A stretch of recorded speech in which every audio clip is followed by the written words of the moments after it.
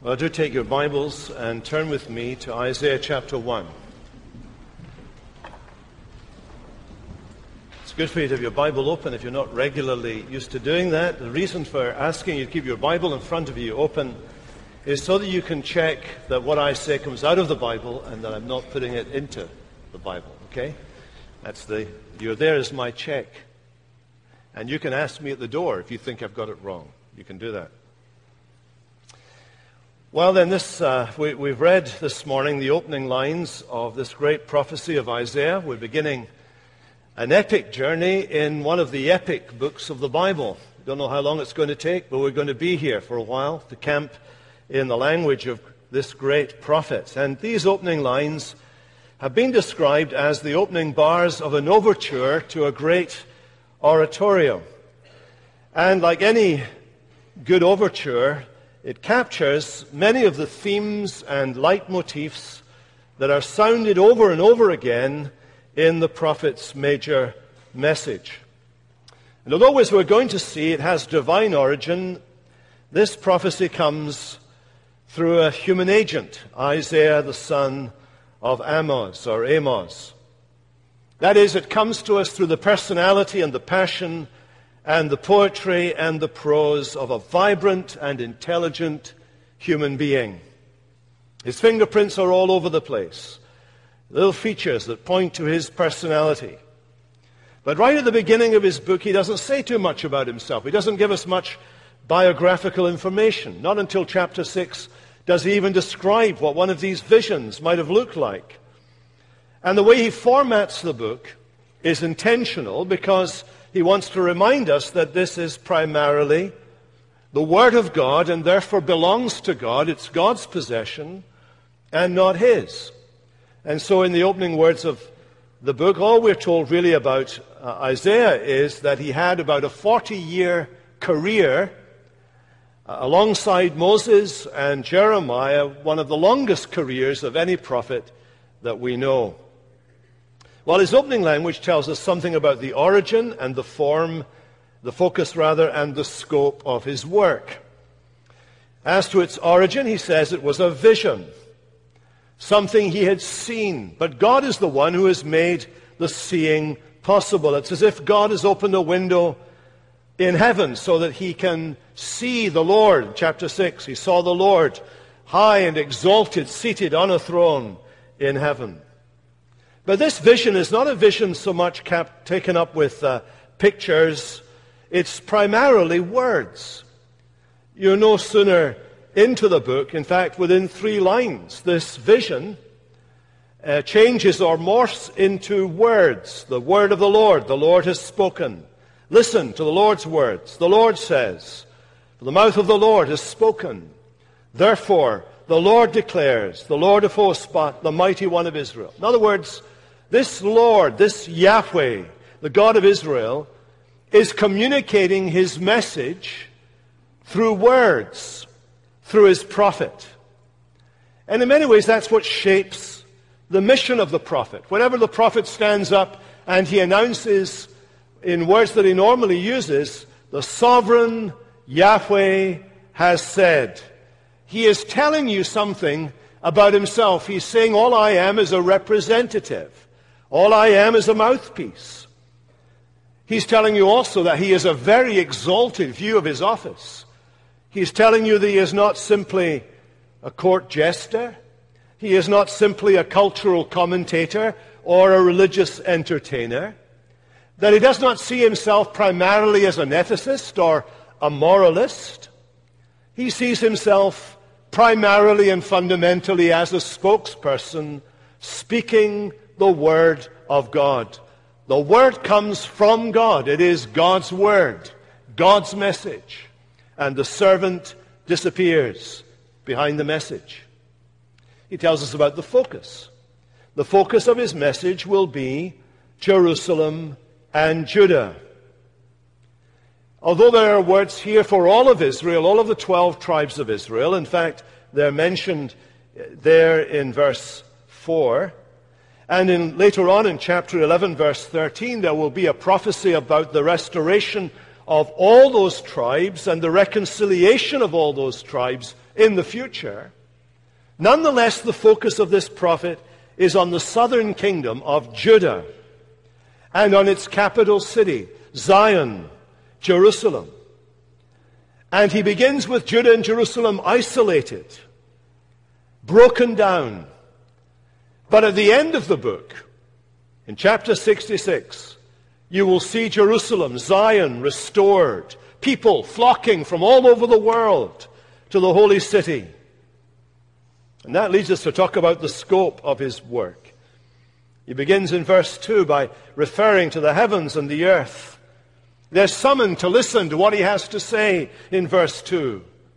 And then when you fast forward to the end of the book, we discover that heaven and earth are going to be so affected by what Isaiah has to say, this word of the Lord through Isaiah, that they will be transformed into a new heaven and a new earth. In other words, one of the themes of this book is going to be redemption and renewal on a cosmic scale. The prophet begins with a historical city, Jerusalem, corrupt, under judgment. He finishes in chapter 65 with the end-time city of God, the New Jerusalem, the heavenly Zion, the joy of the whole earth. He starts in the 8th century BC. He comes down to our time and speaks to us this morning. But he goes beyond our time to the close of history and on into eternity. That is the scope of the work of this magisterial prophet. Well, as we come to look at this section this morning, there's another thing that we have to bear in mind when we come to listen in to what he has to say. One of the key words in the whole Bible is the word covenant. It's not a familiar word to us today, although we are familiar to one degree or another with how it works. A covenant is an agreement of sorts. Promises are made, sometimes oaths are given.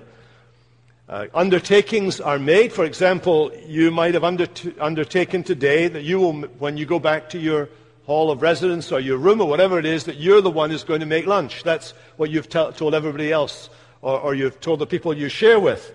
You're going to make lunch today. You've given them a promise. They're living in the expectation that you will do that because you've made that promise. You're in a covenant relationship with those people. They'll starve if you don't feed them. So I hope you've got a good recipe for lunch for today. So we use this in business. A business deal is a kind of covenant in which agreements are made, promises are exchanged. Very often hands are shaken as a sign that the deal is done. We're familiar with this. Even in international relationships, treaties are a form of covenant arrangement.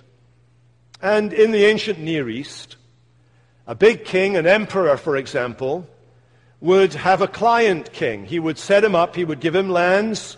He would tell them what the boundaries of those lands were. He would make undertakings that because of that he would give this client king access to goods and services. And then in return, he would require that the client king would be loyal to him, wouldn't enter into any foreign treaties, that he would be loyal to him as the great king. And very often those kinds of covenant were written down, permanent record was kept, and in the ancient Near East was deposited in the sanctuary of the gods of the people involved. Well, in the Bible, the covenant arrangement is used in a variety of contexts. For example, the book of Genesis describes the covenant that God entered into with Adam in the garden, with Noah after the flood, with Abraham when he gives them those promises that still apply to us today. And if we're Christian people, that promise that he made to Abraham is being fulfilled in the fact that here we are, people from all kinds of backgrounds and different nations who have come together, and we've been reconciled to God through the Lord Jesus Christ. In the book of Exodus, God made a covenant with Israel. He gave them a land. He said, "This is the land that I'm giving to you.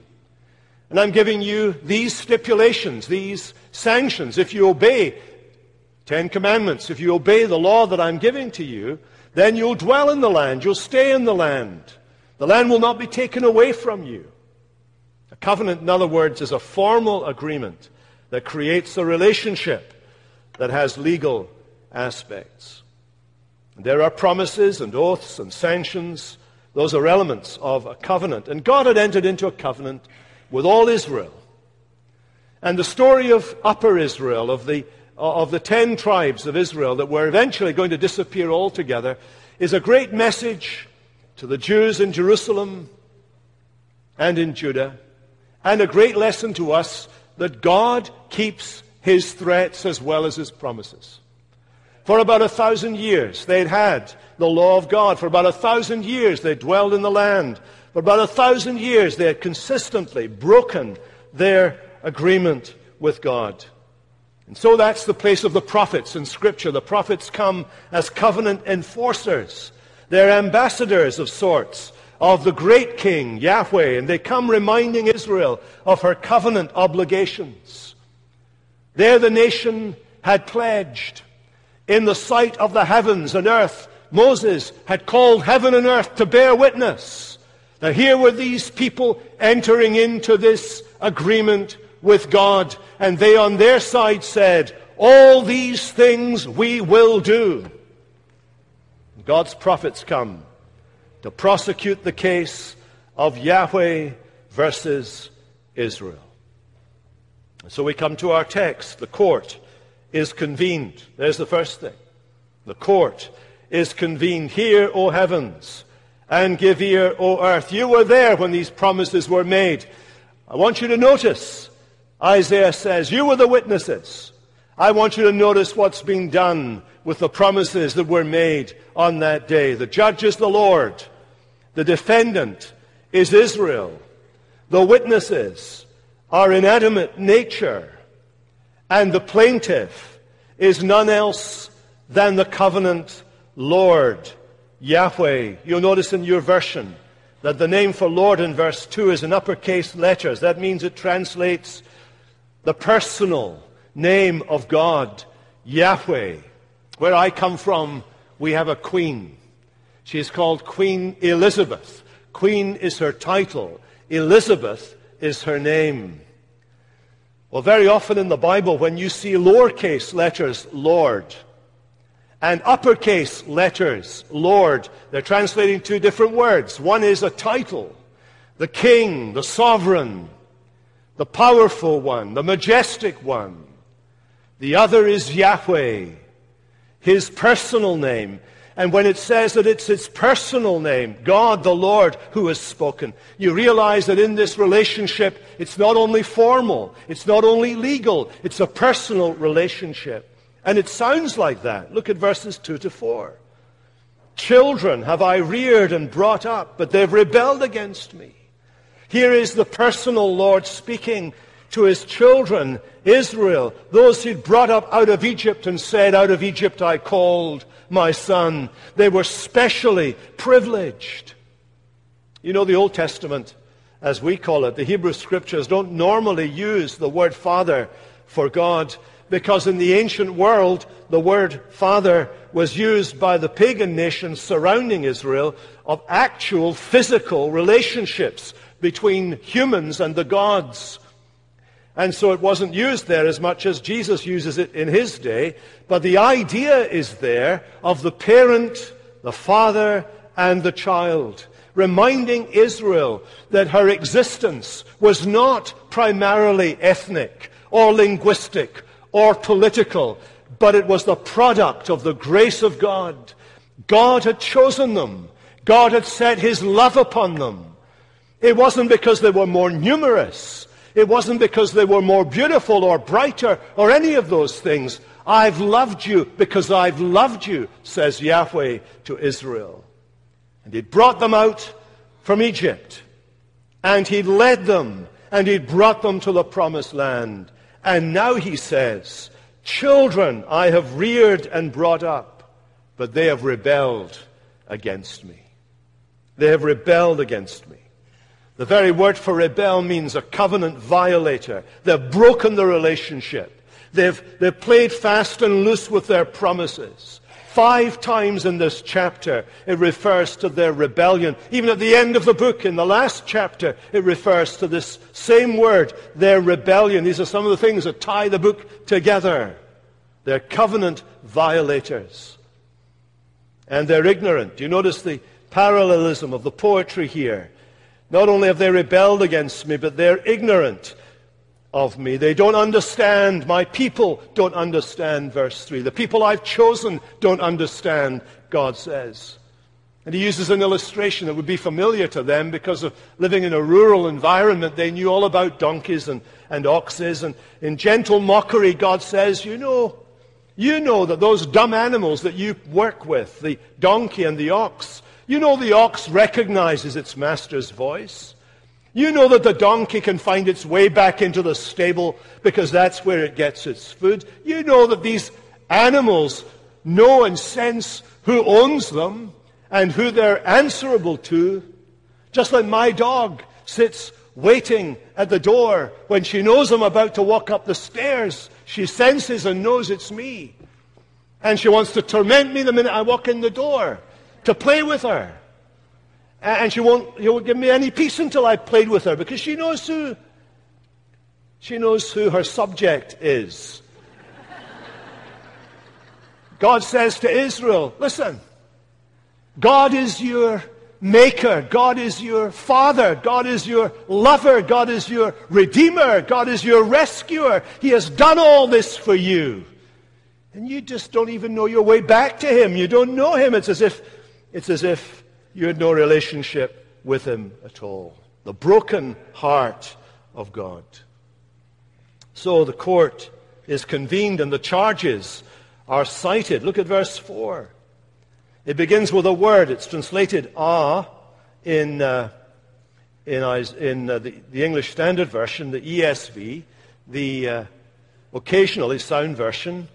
And it really is the word woe. Very often in our older translations, woe. It's a very serious word. It's a word that spells doom to people. It's the opposite of blessed. You know, Jesus gave those blessings. Blessed be the poor in heart, for they shall see God, and so forth. Those blessings that he gave are the opposite of what this word woe means. It means curse. It means damned. It means doomed. It's a dreadful word. Why are they doomed? Because although they were a holy nation, they've now become a sinful nation. Although they were a chosen and redeemed people, they are now heavy with iniquity. Although they were descended from Abraham, the father of faith, now they're no longer worthy of the description offspring of Abraham. They are evildoers. And to the charge of rebellion, God adds the charge of sin, iniquity, and evil. They are full of corruption. And it's as if Isaiah comes to these people and in a succession of karate chops, sinning nation, guilty people, evil generation, corrupt children, he floors them.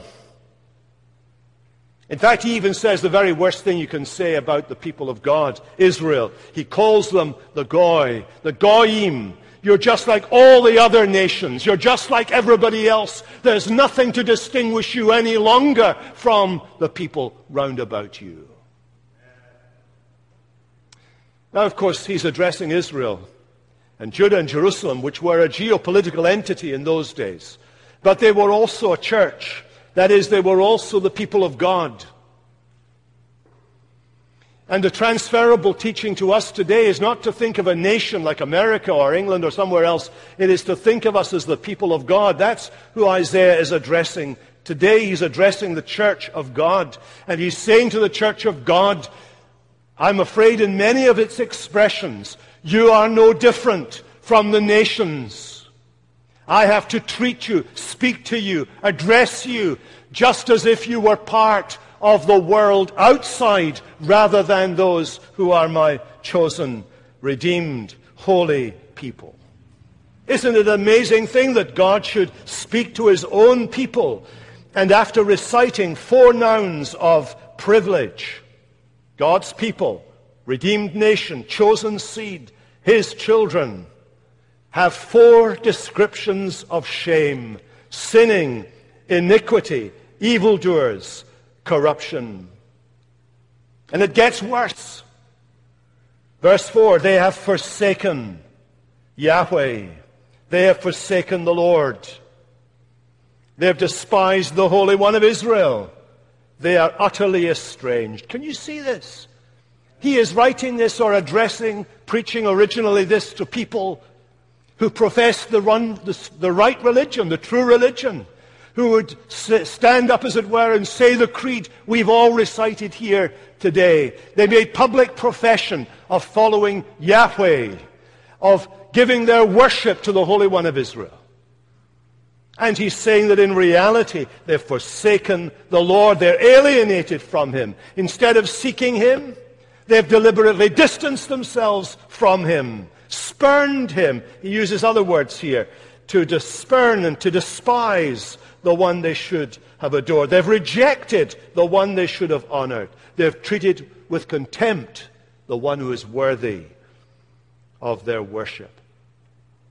Look at this title that Isaiah uses. This is part of his signature. You find it all over the book of Isaiah.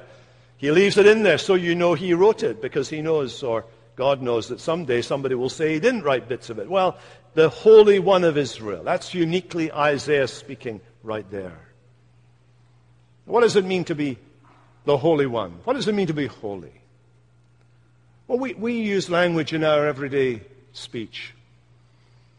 When we meet someone, or we fall in love with someone perhaps, who immediately in our mind is separated from everybody else in the world. They are unique. We might use language. We might write them little love letters during the summer break. Maybe you did this, only you wouldn't be writing letters like I used to do. You'd be sending emails or texts. And you tell them what you think about them. You're amazing. You're awesome. You're perfect. You're wonderful. You're beautiful beyond description. Too marvelous for words. Once more, you can use these, by the way. They're not copyrighted. There is no one else like you. No one else like you. There will never be anyone else like you. There's all the rest, and there's you. God uses that language, and he says, you understand what that means when you're thinking about another human being. You find them adorable. You want to worship them. I want to tell you this, says God, you take all that language and you crank it up. You crank it up by infinity. I am utterly different from anybody else. I am set apart from anybody else. There is nobody like me. I am eternally, infinitely, marvelously wonderful. I am absolutely perfect. I am completely different. I am awesome and adorable and amazing.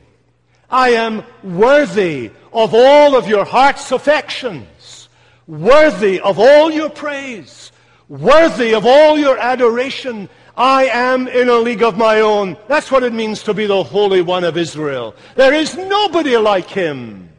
There is nothing you can compare to him. And all of our language that we use of one another, all of our language is baptized and transformed and multiplied a millionfold when we're thinking of this one. And it's the Holy One of Israel who comes to his own people and he says, you have abandoned me. You have turned your back and spurned me, the Holy One of Israel. The consequences are clear. Those were the charges. But the consequences are clear, verses 5 to 8. I said verse 4 begins with woe because it's an oracle of doom. Well, now we discover the evidences of this doom.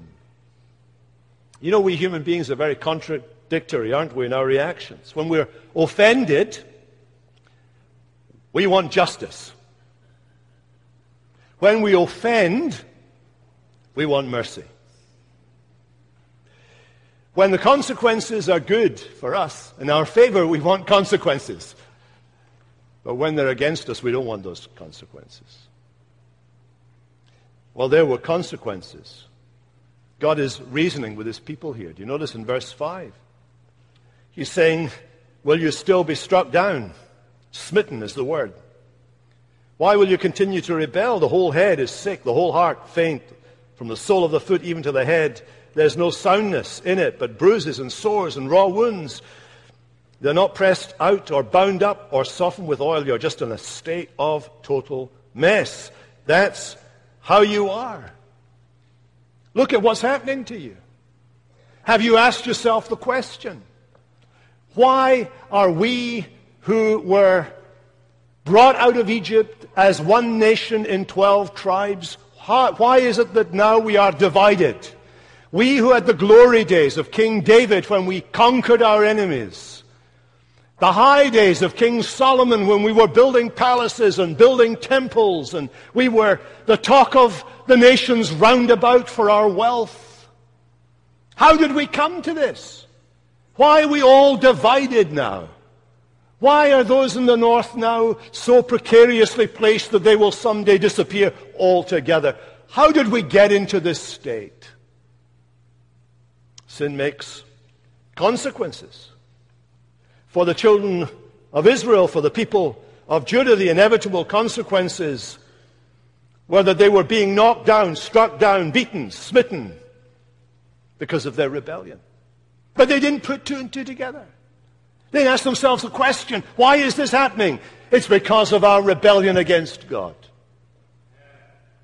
They were invaded by foreign powers, probably here by the Assyrians. Your country lies desolate. Your cities are burned with fire. In your very presence, foreigners devour your land. He's not talking about America. He's talking about the people of God. You take this and apply it to the church today.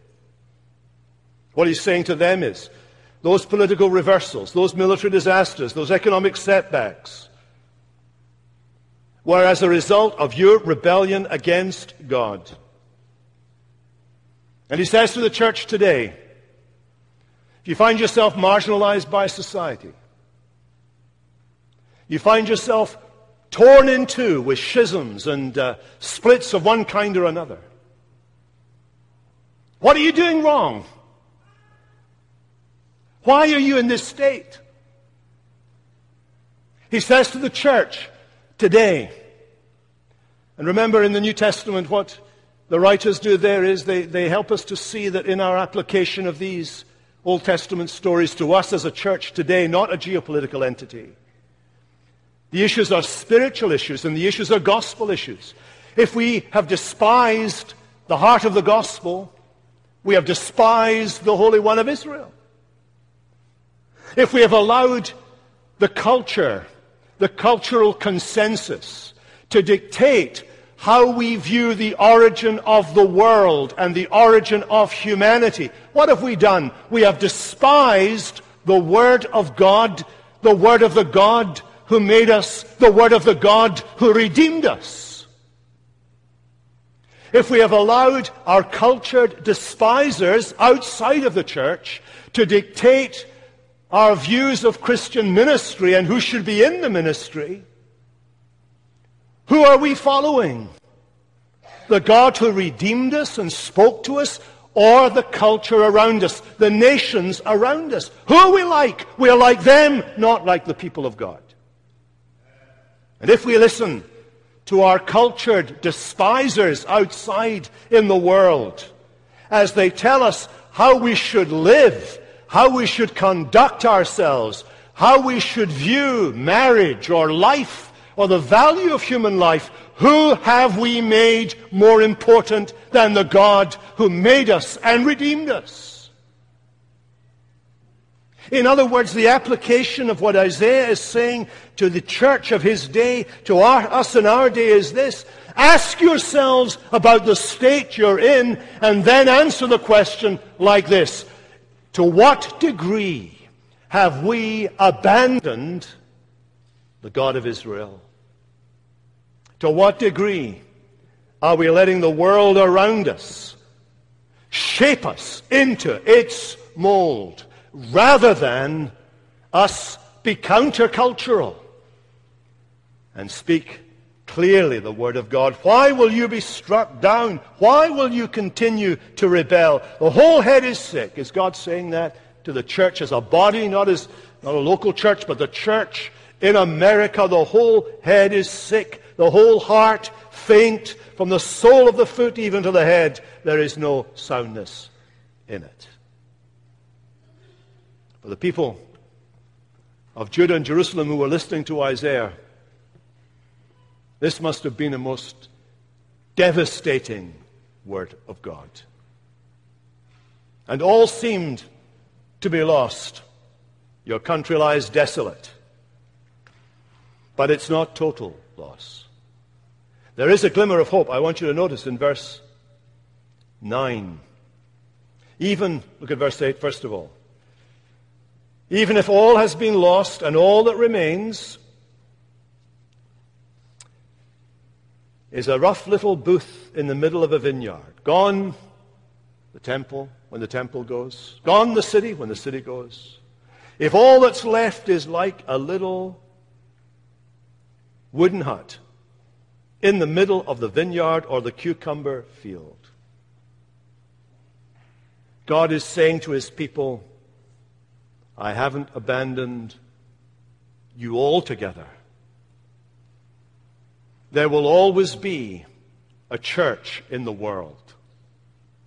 No matter how small we shrink to, no matter how besieged we become, no matter how assaulted by the world we may be, God is saying to the people then and saying to the people today through Isaiah, there will always be a church in the world.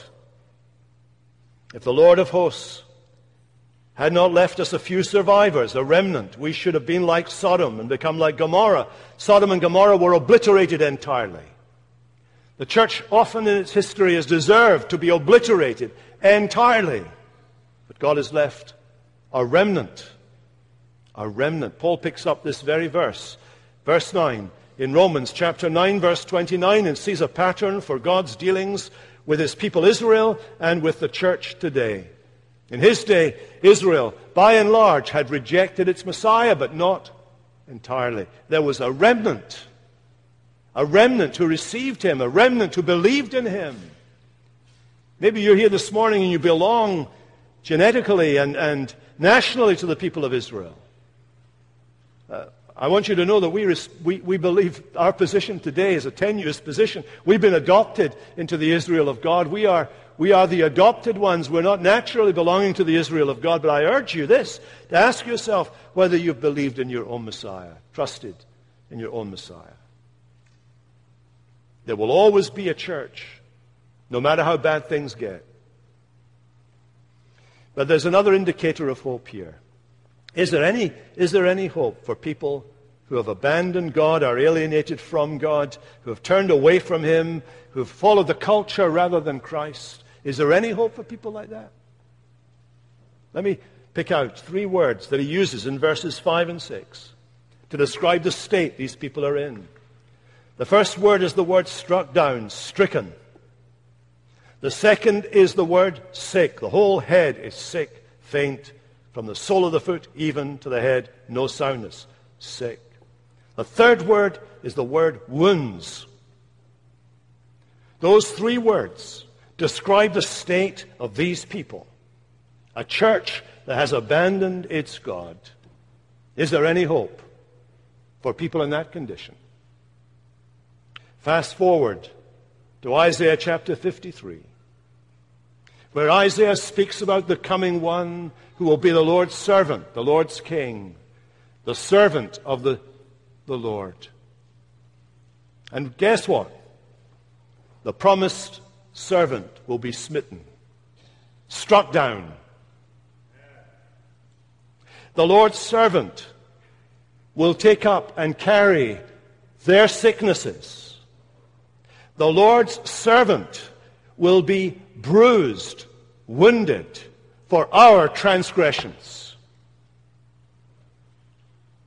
And in the economy of this book, the very factors that are identified as being the results of their rebellion are passed over and laid upon the head of God's servant Jesus, who carries the burden, who bears the smiting, who carries our sicknesses, who is bruised in our place, carrying our guilt, in order to reconcile rebels to God.